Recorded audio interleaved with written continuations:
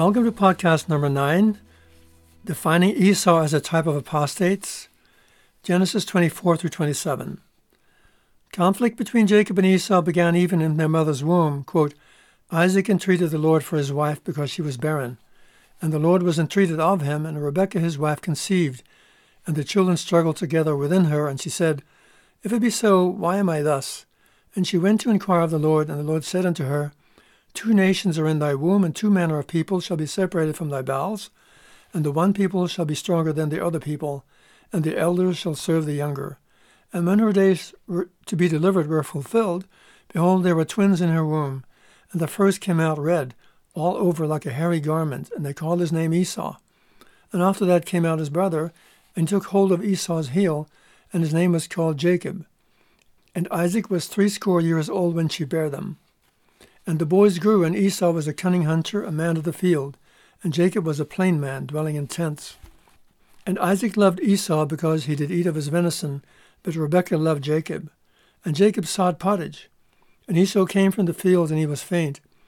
And Esau said to Jacob, Feed me, I pray thee, with that same red pottage. For I am faint. Therefore was his name called Edom, from the Hebrew word Adom, which means red. And Jacob said, Sell me this day thy birthright. And Esau said, Behold, I am at the point to die. What profit shall this birthright do to me? And Jacob said, Swear unto me this day. And he sware unto him, and he sold his birthright unto Jacob. Then Jacob gave Esau bread and pottage of lentils, and he did eat and drink, and rose up and went his way. And thus Esau despised his birthright.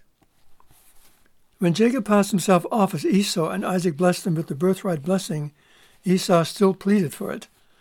What he received instead foreshadows the enmity between the brothers that continues to this day. Quote, Isaac his father answered and said to him, Behold, thy dwelling shall be the fatness of the earth, and the dew of heaven from above. And by thy sword shalt thou live, and thou shalt serve thy brother. And shall come to pass, when thou shalt have the dominion, that thou shalt break his yoke from off thy neck. And Esau hated Jacob because of the blessing wherewith his father blessed him. And Esau said in his heart, The days of mourning for my father are at hand. Then will I slay my brother Jacob. And these words of Esau, her elder brother, were told to Rebekah.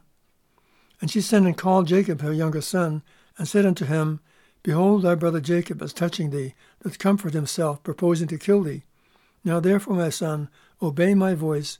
Arise and flee thou to Laban, my brother, in Haran. In Haran, Jacob married Leah and Rachel, Laban's daughters, and raised 12 sons and daughters. He eventually returned to the land of his inheritance to pay tribute to Esau in the form of sheep and cattle.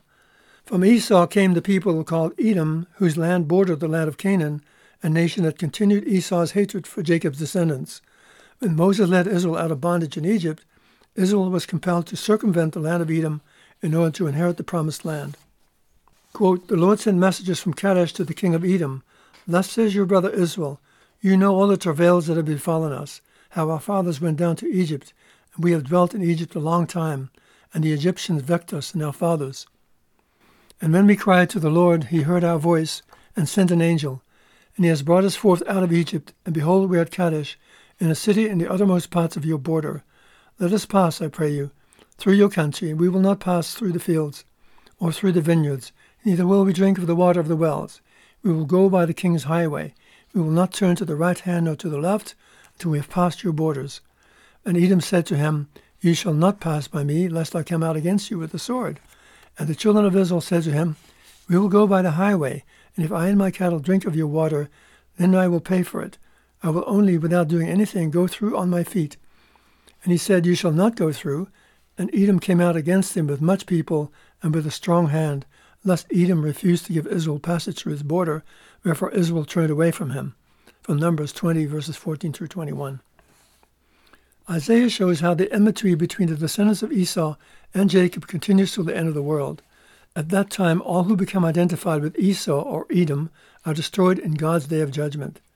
Like Esau, many of those whom God destroys are his own people, who, like Esau, sell their birthright for a mess of pottage, speaking figuratively, not literally, of their spiritual birthright. Quote, Come near to me, you nations, and hear. Pay attention, you peoples. Let the earth give heed and all who are upon it, the world and all who spring from it. The Lord's rage is upon all nations. his fury upon all their hosts. He has doomed them, consigned them to the slaughter. Their slain shall be flung out, and their corpses emit a stench. Their blood shall dissolve on the mountains, their fat decompose on the hills. When the heavens are rolled up as a scroll, and their starry hosts shed themselves with one accord, like withered leaves from a vine, or shriveled fruit from a fig tree. When my sword drinks its fill in the heavens, it shall come down on Edom in judgment, on the people I have sentenced to damnation. That's from Isaiah 34, 1-5. And again, quote, "For it is the Lord's day of vengeance, the year of retribution on behalf of Zion. Edom's stream shall turn into lava, and her earth into brimstone. Her land shall become as burning pitch. Night and day it shall not be quenched. Its smoke shall ascend forever. It shall remain a wasteland from generation to generation. Throughout endless ages none shall traverse it, but hawks and falcons shall possess it, and owls and ravens inhabit it. It shall be surveyed with muddled measure and chaotic weight." From Isaiah 34, 8-11. At his coming, the Lord also figuratively portrays the destruction of the apostates of his people and of all nations who identify with Esau or Edom. Quote, "Who is this coming from Edom in red-stained garments? Who is this from Bozrah arrayed in majesty, pressing forward in the strength of his power? It is I who am mighty to save, announcing righteousness. Why are you clothed in red, your garments like those who tread grapes in the winepress? Alone I have trodden out a vatful. Of the nations no one was with me. I trod them down in my anger. In my wrath I trampled them. Their lifeblood spattered my garments, and have stained my whole attire. For I had resolved on a day of vengeance, and the year of my redeemed had come." It's from Isaiah 63, 1-4. In the end, only those who remain loyal to the God of Israel survive into the earth's millennial age. Quote, "On Mount Zion shall be deliverance, and there shall be holiness, and the house of Jacob shall inherit their possessions.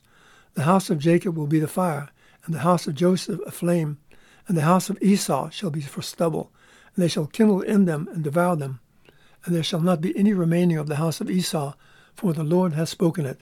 Savior shall come up on Mount Zion to judge the mount of Esau, and the kingdom shall be the Lord's." From Obadiah, verses 17 and 18, and verse 21. Thank you for listening. Catch you again next time.